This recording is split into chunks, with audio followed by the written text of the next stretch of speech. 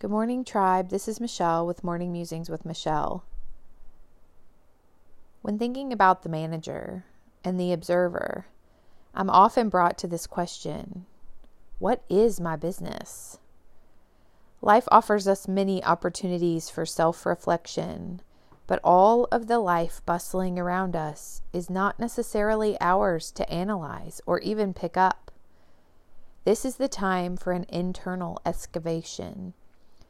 Most of the time, I like to know what's going on and be a part of all the conversations. This brings me security. However, it's not the place my faith must reside. We all want to know we are safe, and we all have a different method of obtaining that safety. Information and understanding just happen to be mine.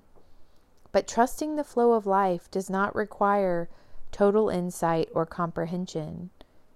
We are not required to figure it all out or hold it all.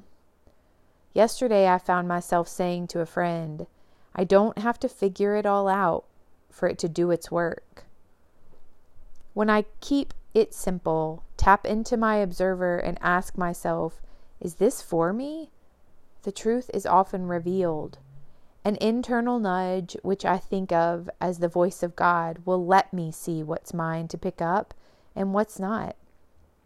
It will be invariably clear what's my business and what's not my business.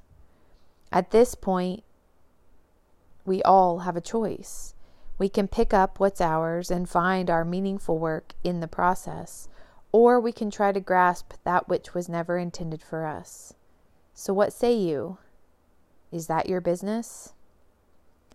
Namaste.